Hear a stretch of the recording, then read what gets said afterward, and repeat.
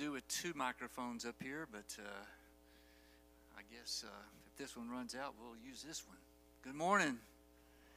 I've titled this morning's message, and what a wonderful worship time.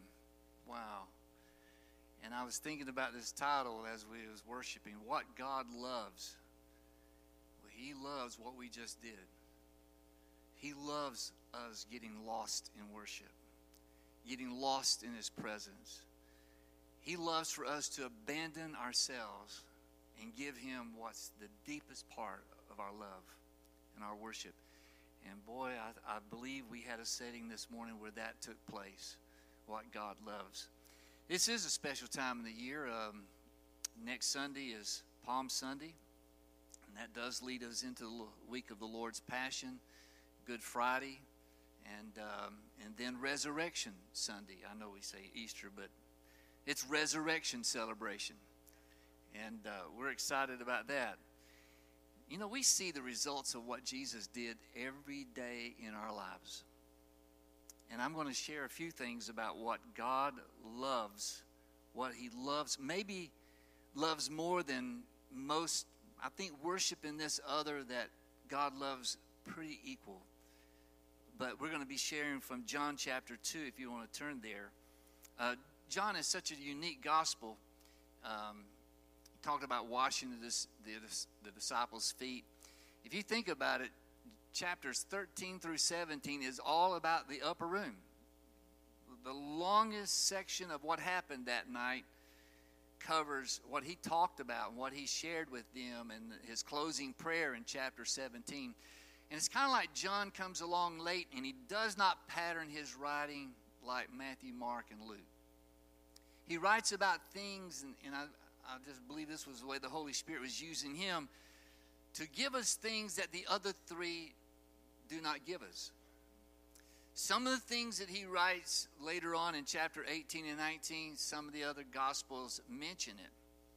But I want to take you to chapter 2 because something happens in chapter 2 where we're told that the first miraculous sign, the first sign of his omnipotent power that he had to do miracles was in chapter 2, and it was a wedding of all places in Cana of Galilee, which was pretty close to his hometown Nazareth. So probably he knew all of the people there, and all of a sudden he was put on the spot about rescuing that they ran out of wine, and he turned water into wine.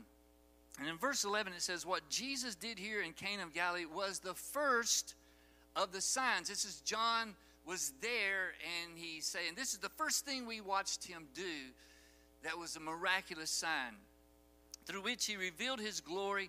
And he confesses this. The disciples got another level of faith when they saw that. Well, it would turn my faith up a little bit, wouldn't it, yours? I just think it's interesting that he confessed that, and his disciples believed in him. Come on. They might have been believing to follow him, but it's kind of like something else happened after that sign, after that miracle. And following the miracle, John records the Lord attending Passover in Jerusalem. Think about this. He records both the Palm Sunday in chapter 12, and he records a different entrance in the first part of Jesus' ministry. This is not Palm Sunday that we're about to read. This is his very first Passover after he launched his ministry. And I'm going to pick this up in verse 13, when it says that when it was almost time for the Jewish Passover, Jesus went up to Jerusalem. In the temple courts, he found people selling cattle, sheep, and doves, and others sitting at tables exchanging money. So he made a whip out of cords and drove all the temple courts, both sheep and cattle. He scattered the coins of the money changers and overturned their tables. To those who sold doves, he said, get these out of here. Wish I could say it probably like he did it. Get these out of here. Stop turning my Father's house into a market. And his disciples remembered that it is written, the zeal for your house will consume me. Let's focus on this just for a moment. We see a side to Jesus here that you don't see anywhere else. The only other place you see this is in chapter 12. And John doesn't record it, but the other disciples, that last week when he came in on the donkey and palms and accolades, he does the same thing. He clears the temple, the first Passover in his ministry, and 2 years later he's having to do the same thing all over again. This is not the same, he's not describing the same scene. There's two different scenes. And Luke 19 records about that the zeal of his house had consumed him. This zeal came from a word meaning boiling water. You don't see Jesus kind of like go off on people, but you see him doing that here. He really resented what was going on in the temple courtyard. So what was he really focusing on? Was he focusing on the merchandising of this celebration that should have been focused on God, or was there something else going on here? He definitely was opposed to the way they commercialized this holy time. And he disrupted what was going on. And it says that he took a whip and he ran them all off. He went over and started turning tables up, scattering the coins. I would just love to have seen that, wouldn't you? I think probably everybody was just like, what's going on here? Even his disciples probably was like, wow, what caused that? And then it says they remembered that he had this zeal for the house of the Lord that comes from Psalm 69, I believe it is. And so every Jewish family was to celebrate Passover. It was no exception. It was one of those things that was to celebrate their deliverance from Egypt. Every Jewish family was supposed to buy the sacrifices, and because they needed those animals, they merchandised the temple. They were setting up shops on the temple grounds, selling things and really overcharging people. This is why he went after the people who were money changers, because they had their scales were not right. They were dishonest, and they were robbing people. Plus doves. Why did he focus on doves? He said, get these doves out of here. Because the doves were sold to the rather poor of the people that could not afford a lamb or a heifer or a steer or any of those animals that they would use. He knew that the poor were being taken advantage of, and he directed his greatest points to those who were taking advantage of the poor. And when you see what happens afterwards, you see these Jewish leaders coming and says, what miraculous sign can you give us that proves your authority to do all this? Can I give you this in our lingo? Who do you think you are, coming into our place of authority and doing what you just did? I think they were probably a little bit surprised. And then he gives them this sign. Are you there? He said, destroy this temple, and in 3 days I will raise it up again. Well, they missed the whole point of what he was saying. It took 46 years for this building to be built, this temple to be built. And you're going to raise it up in 3 days? And John gives explanation. Oh, he was really talking about his death and resurrection, that they realized after that happened, that's what he was pointing to. So what does God love about this? God's house, the Temple Mount itself. It's not the original temple. This is not the temple that Solomon built among. It's the most beautiful temple of all the temples that were there. But Jesus declared that this is God's house. This is his temple. It belongs to God. It's a holy place, and it's supposed to be a place of prayer. A place of prayer. I don't think it was just the animals that provoked this. It was what this temple was supposed to represent. It was supposed to be representing a contact with the Lord, a fellowship with the Lord. In Matthew 21:13, he says, my house shall be called a house of prayer. And the temple was considered holy, separated unto God for the purpose of people having communion with him. Is that one place where worshipers came at 3 times a year, 3 festivals. If they could make it to Jerusalem, they came there and they honored God. And the Passover is one of their greatest celebrations, how God delivered them from Egypt.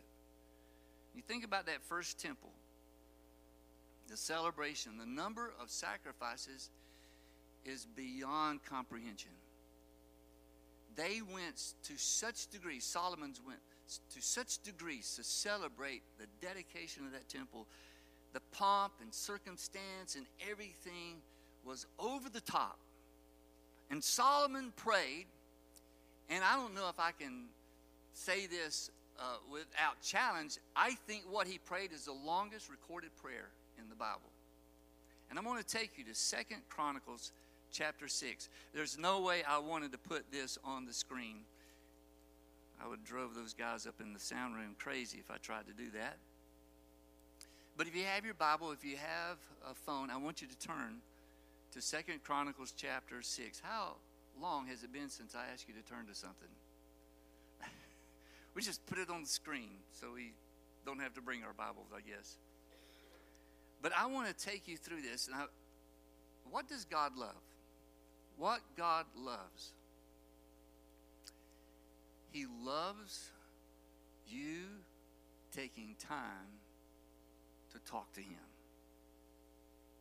He loves you talking to Him. Sometimes we've kind of formalized prayer, like praying over our meals and praying before the service and praying after the service. And yet He loves for us to just spend time with Him, in communion with Him. And this temple was supposed to be a reminder of that God loves for His people to be in touch with Him, praying, listening. I want you to listen to this. The glory of God filled the temple after this prayer, but we're going to pick this up in verse 14. This is all a prayer. And I want you to see when Solomon is praying how much prayer in itself is in his prayer. O Lord, God of Israel, there is no God like you. We kind of did some singing about that, didn't we? That He alone is worthy. There's no one like you in heaven or on earth. You who keep your covenant of love with your servants who continue wholeheartedly in your way. You have kept your promise to your servant David, my father. With your mouth you have promised, and with your hand you have fulfilled it as it is today.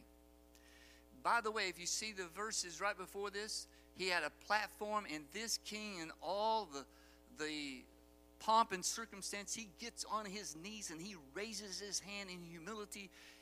And in this vast, beautiful building that they're dedicating, this temple, he gets on his knees and he raises his hand. And he's praying this on his knees with his hands raised. Now, Lord God of Israel, keep your servant David, my father, the promises you made to him when you said, you shall never fail to have a man to sit before me on the throne of Israel. If only your sons are careful in all that they do to walk before me according to my law, as you have done. Now, O Lord, God of Israel, let your word you promised your servant David come true. But will God really dwell on earth with men? The heavens, even the highest heavens, cannot contain you. How much less this temple I have built? Yet give attention to your servant's prayer and his plea for mercy. O Lord my God, hear the cry and the prayer of your servant in praying in your presence. May your eyes be open toward this temple day and night, this place you said you would put your name there. May you hear the prayer your servant prays toward this place. Hear the supplications, another word for prayers, of your servant and your people Israel when they pray toward this place. Hear from heaven your dwelling place, and when you hear, forgive. Have mercy on us, Lord. When a man wrongs his neighbor and is required to take an oath, and he comes and swears the oath before your altar in this temple, then hear from heaven and act. Judge between your servants, repaying the guilty by bringing down on his own head what he has done. Declare the innocent not guilty, and so establish his innocence. And then he talks about humiliation. When your people Israel have been defeated by an enemy because they have sinned against you, and when they turn back and confess your name, praying and making supplication before you in this temple, then hear from heaven. Forgive the sin of your people Israel. Bring them back to the land you gave to them and their fathers. On a day where it was so special, he's already looking forward. He says, when we get off track, Lord, remember when we turn back to you and we repent and we turn from our ways back to your ways. When the heavens are shut up and there is no rain because your people have sinned against you. And when they pray toward this place and confess your name and turn from their sin because you have afflicted them, then hear from heaven and forgive. Forgive the sin of your servants, your people Israel. Teach them the right way to live. Send rain on the land you gave your people for an inheritance. When famine, when we have crisis, do we have crisis in our land today? We have crisis on every side. What do we do about that? I'm just saying God loves for us to turn to Him. God loves for us to turn to Him maybe better than turning to Facebook and voicing our displeasure with the world. Maybe we'll get more out of that moment by turning our face toward God and say, in a crisis moment that we're in right here, oh God, have mercy on us. Have mercy on our world. Have mercy on our nation. Have mercy on our state, our city, on our churches. Have mercy, oh God, when we find ourselves in a crisis. And this is what he's talking about in verse 28. When famine or plague comes to the land, or blight, or mildew, locusts, grasshoppers, when enemies besiege them in any of their cities, whatever disease and disaster may come, and when a prayer or plead is made by any of your people Israel, each one aware of his afflictions and pain and spreading out his hands toward this temple, then hear from heaven your dwelling place, forgive and deal with each man according to all he does, since you know his heart. For you alone know the hearts of men, so that they may fear you and walk in your ways all the time they live in the land you gave them. And then he branches out. He's more inclusive here. It's not just the people of Israel. He's talking about other people who are living in the land that are not Jews. He's not wanting Jewish people only to know him. He's praying that those who are outside of Judaism will know him, will know the true God. Shouldn't we keep that in mind when we are aware that we can do, internal sharing and encouragement, but this needs to go outside the walls? What he's talking about is about those that are around us. When the foreigner who does not belong to your people Israel, but has come from a distant land because your great name and your mighty hand and your outstretched arm, when he comes and prays toward this temple, then hear from heaven your dwelling place, and do whatever the foreigner asks of you, so that all the peoples of the earth, there's this outreach beyond the temple, that all the people may know your name and fear you as you do your own people Israel. We still got a little bit to go, right? And may know that this house that you built bears your name. And when your people go to war against their enemies, whenever you send them, when they pray to you toward this city you have chosen in the temple. I really believe that Jesus was looking back on the dedication of that first temple, and he was in a different temple, but he said this ought to have the same kind of holiness of God upon it that first temple had. It wasn't a different temple. He said, this is my Father's house. You've taken my Father's house and you've desecrated it to some kind of merchandising of the kingdom of God. And he calls them out on it. When your people go to war against their enemies, whenever you send them, when they pray to you toward this city you have chosen, and the temple I have built for your name, then hear from heaven their prayer and their plead, and uphold their cause. And when they sin against you, for there is no one who does not sin. Amen. Right? We're all flawed. So appealing to the mercy of God should be a part of our daily life. There's no one who does not sin, and you become angry with them and give them over to the enemy who takes them captive to a land far away or near. And if they have a change of heart, if they repent, if they have a change of heart in the land where they have been held captive and repent and plead with you in the land of their captivity and say, we have sinned, we have done wrong and acted wickedly. And if they turn back to you with all their heart and soul in the land of their captivity where they have been taken, and pray toward the land you gave their fathers, toward the city you have chosen, and toward this temple I have built for your name, then from heaven, your dwelling place, hear their prayer and their pleas, uphold their cause, and forgive your people who have sinned against you. Now, my God, may your eyes be open and your ears attentive to the prayers offered in this place. When Jesus was saying this is supposed to be a house of prayer, he was meaning that there should be a lot of praying going on, not a lot of buying and selling.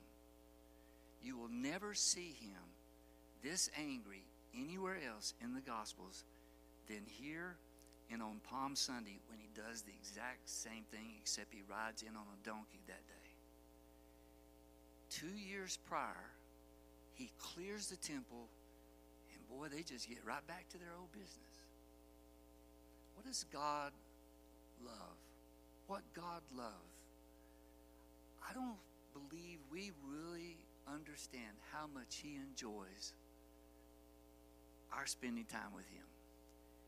Don't we think of it mostly that we're the beneficiary? We're the one that we're blessed.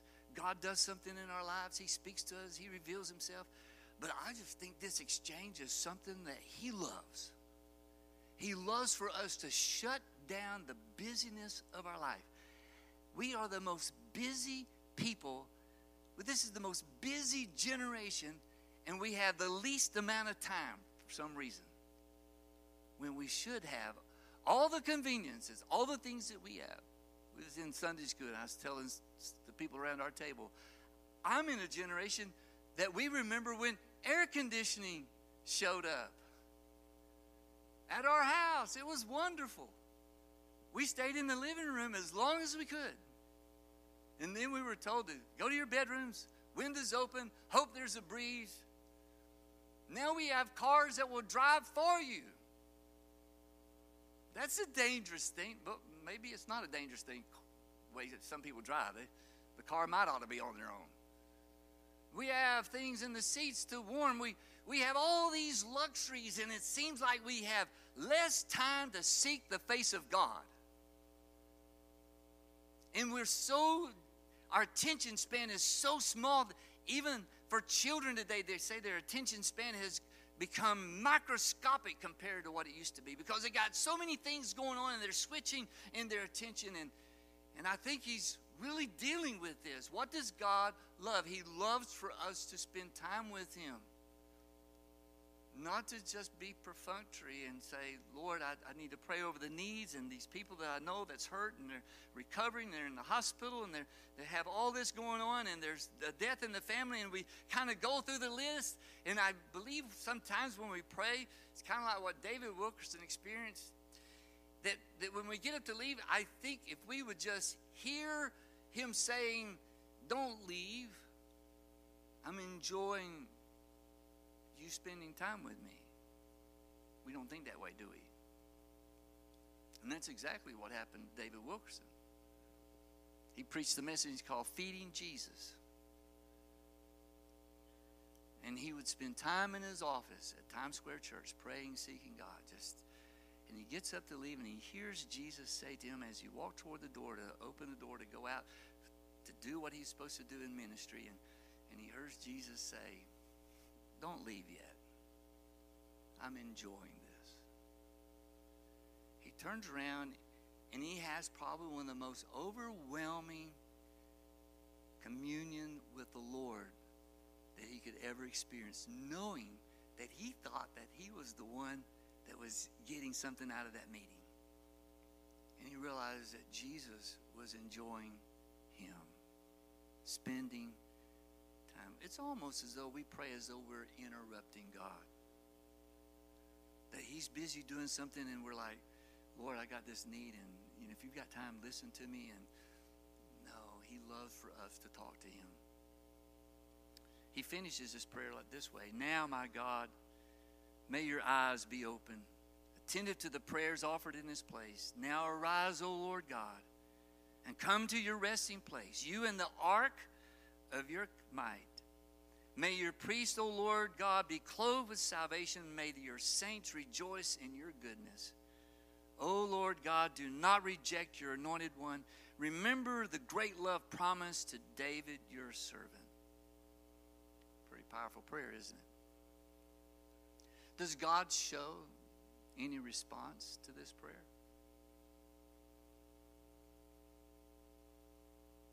By Solomon taking up so much time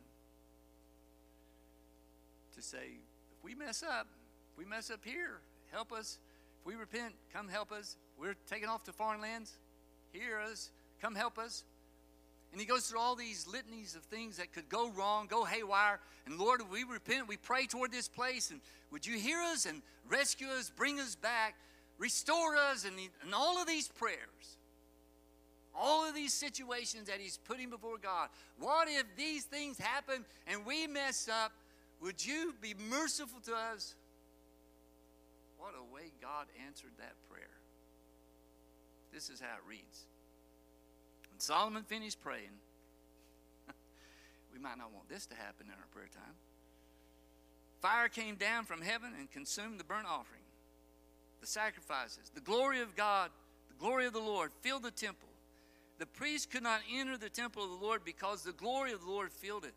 And when all the Israelites saw the fire coming down and the glory of the Lord above the temple, they knelt on the pavement with their faces to the ground. They worshiped and gave thanks to the Lord, saying, he is good and his love endures forever.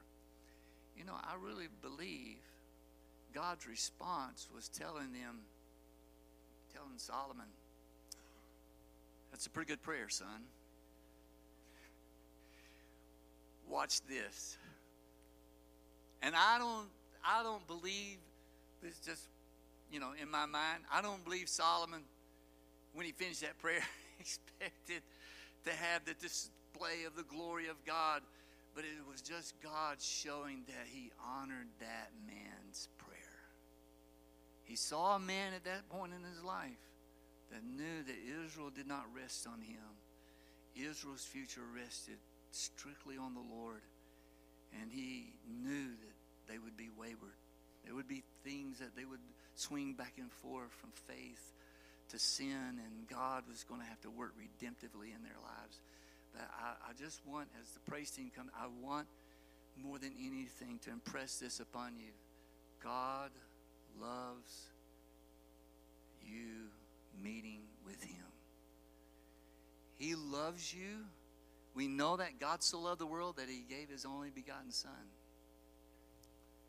to save us. But sometimes I think we wane in our understanding of when you talk to him, he loves that. When you spend time with him, I want to challenge you this morning to intentionally think about, Lord, how can I mend my prayer habit to carve out more time just to sit with you? Help me to turn everything that's a distraction off, if possible. Phone, TV, whatever.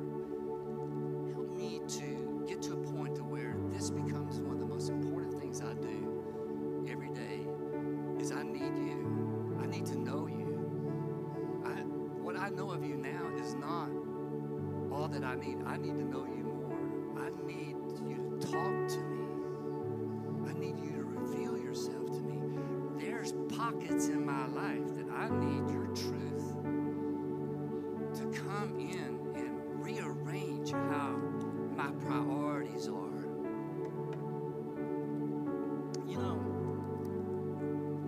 When you have your first child, your firstborn, it's hard to describe that. This is hard to describe that. I was lost for words when I looked through that window at Lancho General Hospital and looking at Jason, even though he had a big old forced mark over his eye. I was like, I can die now. I can go to heaven. I've seen a miracle. And this is one of those times where you just couldn't go in and hold the baby like you can today. But getting him home, people say, you know, you need to let the baby cry sometimes because that's good for them. No, it's not. It's not good for them. It's good for you to hold them. And we held him as much as we could. It wasn't right for him to be laying back there crying. That's what is that about? I thought that I don't want to just sit there and say, well, he needs it. You love him so much that you want to be with him. And that's how God is with us. He's not letting you stay off somewhere crying. He's coming to you. He's running to you. He's going to pick you up. He's going to embrace you.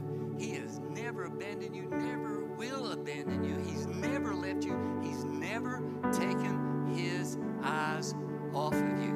He loves you, and he loves when you return your focus to him. Would you stand with me? Lord, I pray this morning that we would just make this 2 weeks to celebrate before we celebrate your resurrection, that we just reorient our lives. Take the compass of our time, the compass of our energy, and make that dial turn to you instead of other directions. Help us, Lord, to be laser focused on you. Help us give people in this room wisdom how to cut out the distractions in their lives, the busyness that we find ourselves in, to sit with you, to kneel in your presence, and to listen to you speak to us. Lord, I pray for those who are here that's going through a significant battle in their lives, maybe in their family. There's been major disruption, and they need a special display of grace to bring healing to that wound, to bring peace to that disturbance, because you will embrace the seeker. You will embrace those who come to seek out your presence, your help. And if you're facing something like that, I want to invite you just to come and spend some time with him this morning around this altar, or you can kneel where you're at. Lord, I need you. I need you to show me the way. I need you to give me direction. And I need your healing. A hopeless situation that looks like it in your eyes, but it's not hopeless to him. Bring it to him this morning. Lay it at his feet and let him minister to you.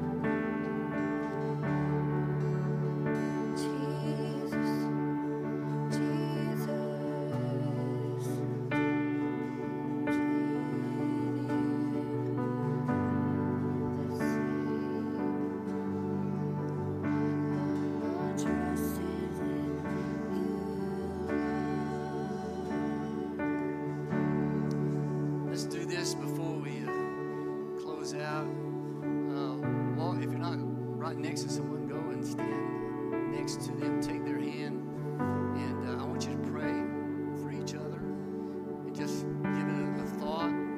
Lord, if there's something, you just speak to